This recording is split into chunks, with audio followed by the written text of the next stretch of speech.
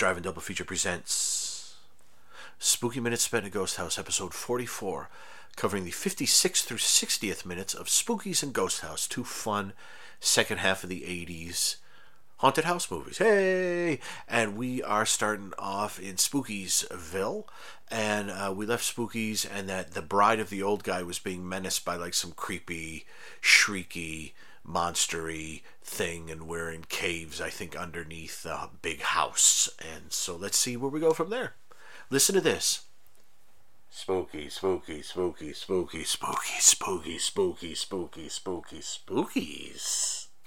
I guess most of this was a Duke and Peter fighting, and they fight a lot, and it goes on for a while, and eventually at the end of it, they all four of them, Duke, Peter, Megan, and Boobs, I forget her name, Duke's girlfriend, they all get locked in a room, and there's a gigantic skeleton death-like thing with a sickle or scythe that is coming to life, and it's funny because they get locked in the room, and it's not and it's funny because you think, well, you know, whatever evil force is in charge, because it keeps cutting to the woman sitting at the with the old guy's voice sitting at the Ouija board, like pointing to this strange creature that Adam is about to meet, and then it points to the destroyer of bodies, and Estrella is the other one, and it's funny that with the new footage they shot, they felt obligated to include to see that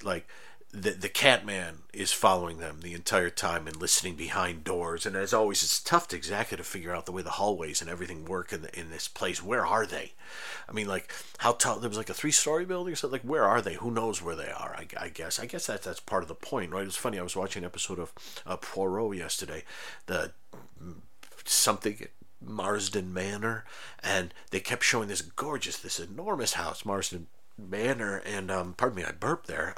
It makes me burp when I think of Marsden Manor, and whenever they saw it, I thought, you know what, if I were like David Suchet and I was Poirot, I would request whenever we went to one of these locations, I would just ask, and say, I know this sounds silly, but you know what I would love? I would love a tour of your house, the building, from beginning to end. Let's go floor by floor. Let's just go through. I'm not going to remember half of it when we're done, but I just want to see what's in all these spaces. Like when you get up to like the third story, which is as huge as the other two, you know, is it all bedrooms, or is there something else up there? Is there a ballroom up there? You know, is there like, you know, if this were, you know, do you have a screening room up there or something like that? Or is it more, you know, standard, like your first floor is your kitchen, your dining room, your living room type thing, and your office, and then you go bedrooms and things as you go up? Or is it more, you know, is it a little different from that? Do you have a kitchen on the second floor, or what's in the basement, you know? I'd love to walk through and just see that. That's what I would do, even if it sounds strange. Whenever he shows up, if we're going to a huge house, he just likes to walk through and just see what's in each space. I mean, is it huge? Like, I mean, I imagine they're like huge. They're bedroom areas that are probably like almost apartments, like with maybe even like kitchen areas or things in them. I don't know if you're far enough, if the house is big enough and you're far enough away from the kitchen, wouldn't that make sense? I don't know. I've never been in a house that big, that's the long and the short of that story. But yeah, I like here that I guess the house is sort of so big that you just, who knows where we are, who knows what's going on. So, you know, it's funny. When I'm looking at Boobs and Megan right here as they're looking, Megan as they're looking over towards the thing coming to life, and you know, of course, Boobs is kind of big and blousy, and the other one's a little more restrained and stuff like that. And I kept thinking they're like the Spookies version of Laverne and Shirley. And of course, Cindy Williams just passed away a few days before watching this. And I think MeTV or someone, they're doing a Laverne and Shirley telethon, telethon marathon, maybe a telethon too. A marathon, which is cool. But it's funny because that's the image I have. That's the image at the hour-long mark, is the two of them looking towards there. And I thought, oh, Cheryl. Which one of them drank the Pepsi and milk? Was that Laverne? And Boo Boo Kitty was Shirley. I haven't watched Laverne and Shirley in a while. I watched a lot of Happy Days for my Happy Days podcast, but not a lot of Laverne and Shirley.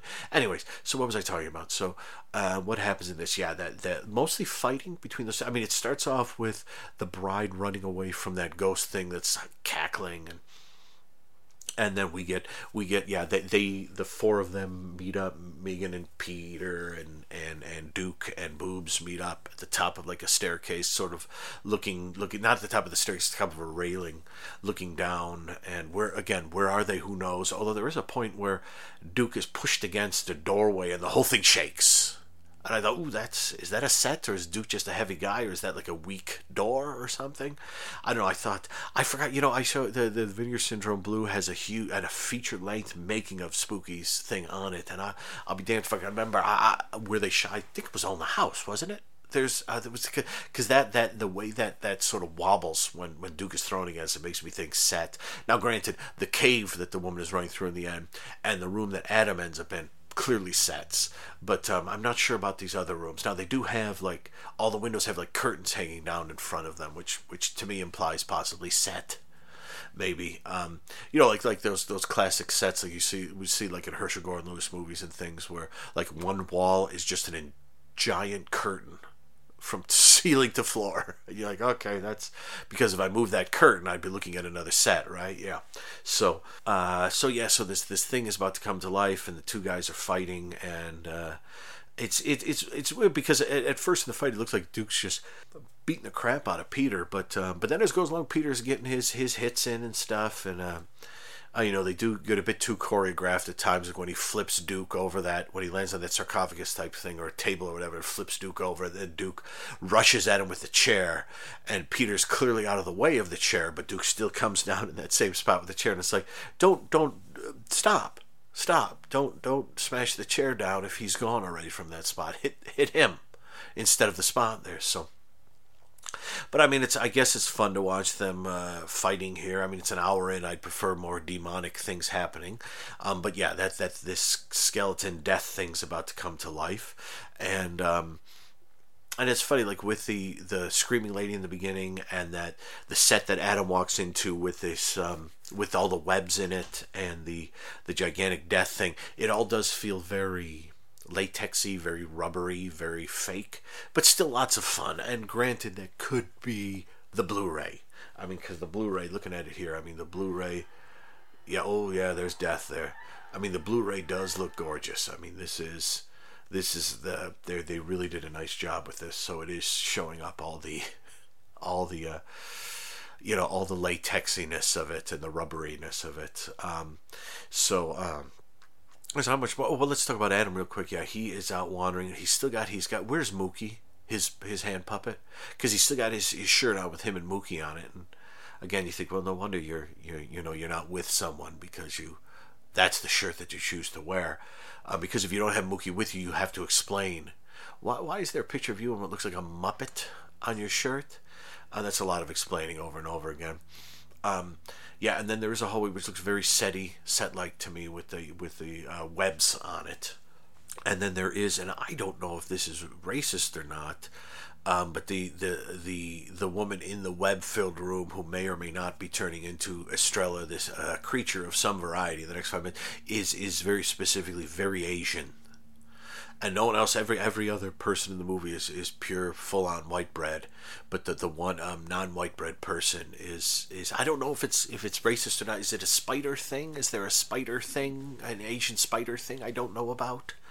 I guess Spider Woman, that could be it, but I'm not sure. I mean, that could be just Adam's thing, and maybe it got cut out, a scene that he likes. He likes Asian ladies, it's his preference, that's his thing. It's like I don't know, but it is funny because when you see her, you think, okay, that's a very specific choice they made there, or maybe not. But it does seem like a very specific choice with all the webs, and to have the one non-white person be the person who is about to turn into a monster. Well, who knows? I'm actually, at the end of the day, I don't think I actually care, but I thought I'd mention it just because if you're watching the movie, it's like, interesting. I love that set he winds up on with all the webs on. I mean, it looks like a set right out of a movie that I want to watch immediately again, The Dungeon Master, aka is it Rage War? Such a fun film. Only 72 minutes long, which is kind of screwball. Right? Is it only 72 minutes long? And that has, there's a there's a scene in the Dungeon Master, I think, where they're like in a frozen cave, and there's another scene where the guy meets like some sort of rat monster or something. No, I'm not talking about Blackie Lawless, and he wasn't in Rat anyway. He was in Wasp. W period A period S period P period. Thank God all the names. Could you imagine if like Rat was R period A period T period T period? That would have been such a Cinderella C period I. Oh, what a pain in the hole.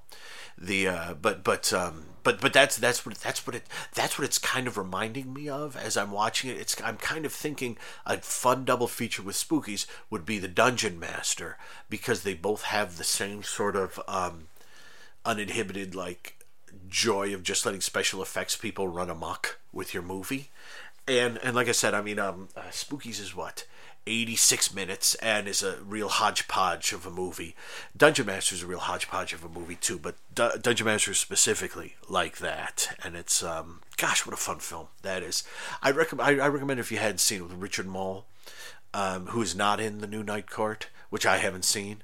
I love Night Court, the original Night Court, but I haven't seen the new Night Court. Sorry, how did I get on that? Oh, because Richard Mole was in the Dungeon Master. He's great. He's a lot of fun in the Dungeon Master. He plays Satsuma. I forget what his character, Satsuma. So he plays Satan, basically, and it's a lot of fun early computer goofball stuff. And it's 6 or 7 segments, each done by someone different, and ranging from a giant statue comes to life to a sort of almost a mini slasher film to meeting up with Wasp. Hey, it's fun, and that does have a lot of monsters and special effects and things, a lot like Spookies. Oh my gosh, okay.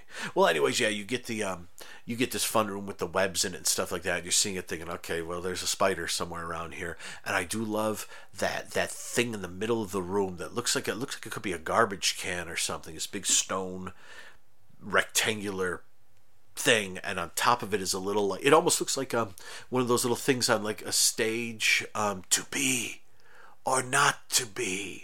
I haven't seen the original To Be or Not to Be at Age, but in the remake with Mel Brooks, when he to be, and then you hear or not to be, and those little things that rise up very slightly out of the bottom of the stage, and there's someone basically sitting in there who will whisper the line if need be. That's what it looks like. It looks like someone's going to pop up and whisper Adam's line to him. But I do like the fact that he looks in that, and then his eyes open real wide, and you think, what the hell is he seeing? Well, we're not seeing it yet, because the minute ends with the 5 minutes end with, Adam is about to see something strange in that room, and the gang up in the other room are about to face off with the Grim Reaper, apparently. So let's go on to Ghost House. And when we last left Ghost House, when we last left Ghost House, I haven't actually watched it yet, but I remember it was, what was it, that gang, that goofball gang, the camper, they still hadn't left the house. And if I remember correctly, Martha and her boyfriend are back in Boston. They're trying to figure out what those sounds are, with the music on that recording that the boyfriend made. So let's listen to this. Ghost house, ghost house, ghost house, ghost house, ghost house, ghost house, ghost house, ghost house, ghost house, ghost house. Plot-wise, a bunch of stuff happens in these 5 minutes of Ghost House here. We spend a lot of time at the Gaffey funeral home. Martha does not seem happy. Her boyfriend is chatting with the funeral home guy, who I recognize. He's also in Witchery, isn't he? Which is on this disc. Well, it's La Casa 4, right? I think it's the same guy. And he's in. Yeah, it's the same freaking disc. Let me lean over here. Yeah, it's Ghost House Witchery. Yeah, I think this guy is in Witchery. Also, he's kind of a strange-looking guy, kind of a guy you might see in a Fulci film from early in the 80s kind of thing. And, but I'm sure he's a nice guy. He was probably a nice guy from the area, maybe the Boston area. He certainly seems to have the accent for it. And talking about, I do like, it's weird that he says, well, the guy who's killed in the beginning with his wife and his daughter as the doll in the basement and stuff like that, he was a more Undertaker too. And of course, in the previous episode, 5 minutes, we learn what was being said in that, in the voice in the on that recording. It was burial. I'd forgotten that. I thought we learned that in this minute, but Yeah, this one is mostly going to the funeral home. But I was like, he used to just take small things. And my first thought was, I thought like a ring or something like that. This one time he took a doll that was meant to be buried. But I thought that doll that's almost the size of the little girl, how that's not a small thing unless the person that was being buried was like 20 foot tall. So I like the fact that I'd like to think that maybe in the original script it was meant to be a smaller doll, but they brought in that doll, and that no one amended the dialogue there to, oh, he would just take some things now and then, and once he took this doll, he little things, and then like a doll the size of a 6-year-old child. Yeah, that was a little thing. He really snuck off with that. And that's. I mean, I don't want to say that guy got what he deserved, but stealing a giant creepy ass doll from a dead person, ain't you're gonna reap what you sow, Jack. Okay. I know he's very helpful, Mr. Gav. He may not be there. It's on a Saturday, and so they're gonna go off and they're gonna do their thing. And yeah, Martha seems just unhappy with it. She's pouting in there. She's cute when she pouts. Yeah, give me some of that. And what was I saying? Oh yeah, we meet. What's the guy's name? Was it Jose? The guy with the jerk guy with the skull hand.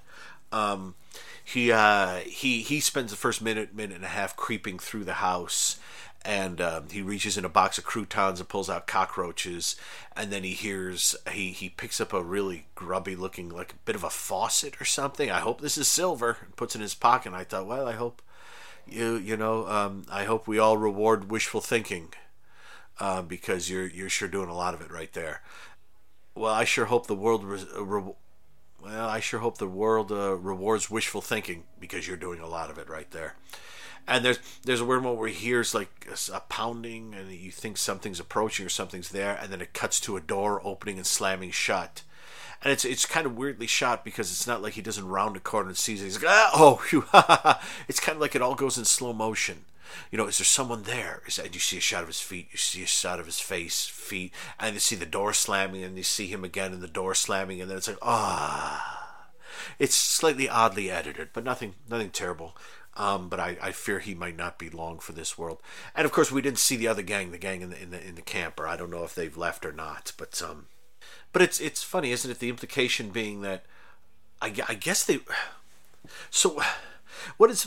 I'm just going to talk. This is the only other thing that really happens. I mean, there is you get to see the mortician kind of putting on fake eyes on this woman who got hit by a bus, and she does look pretty good for having been hit by a bus. I'm surprised they didn't have him eating something, but I guess that's only for autopsies, right? Not for actual mortician-y things. Brushing crumbs off of her face. I got a crumb in her new eye. Oh, I got ham on her mouth. How many times have you heard that? I'm wondering about the timeline here, because Martha and her boyfriend leave, and the people in the camper say, yeah, we're packing it up and going. And then they leave, and they drive back to Boston, and they do all this stuff where they figure out what's going on. And they drive back to the small town near the house. They speak with the funeral guide. Now they're going to the cemetery.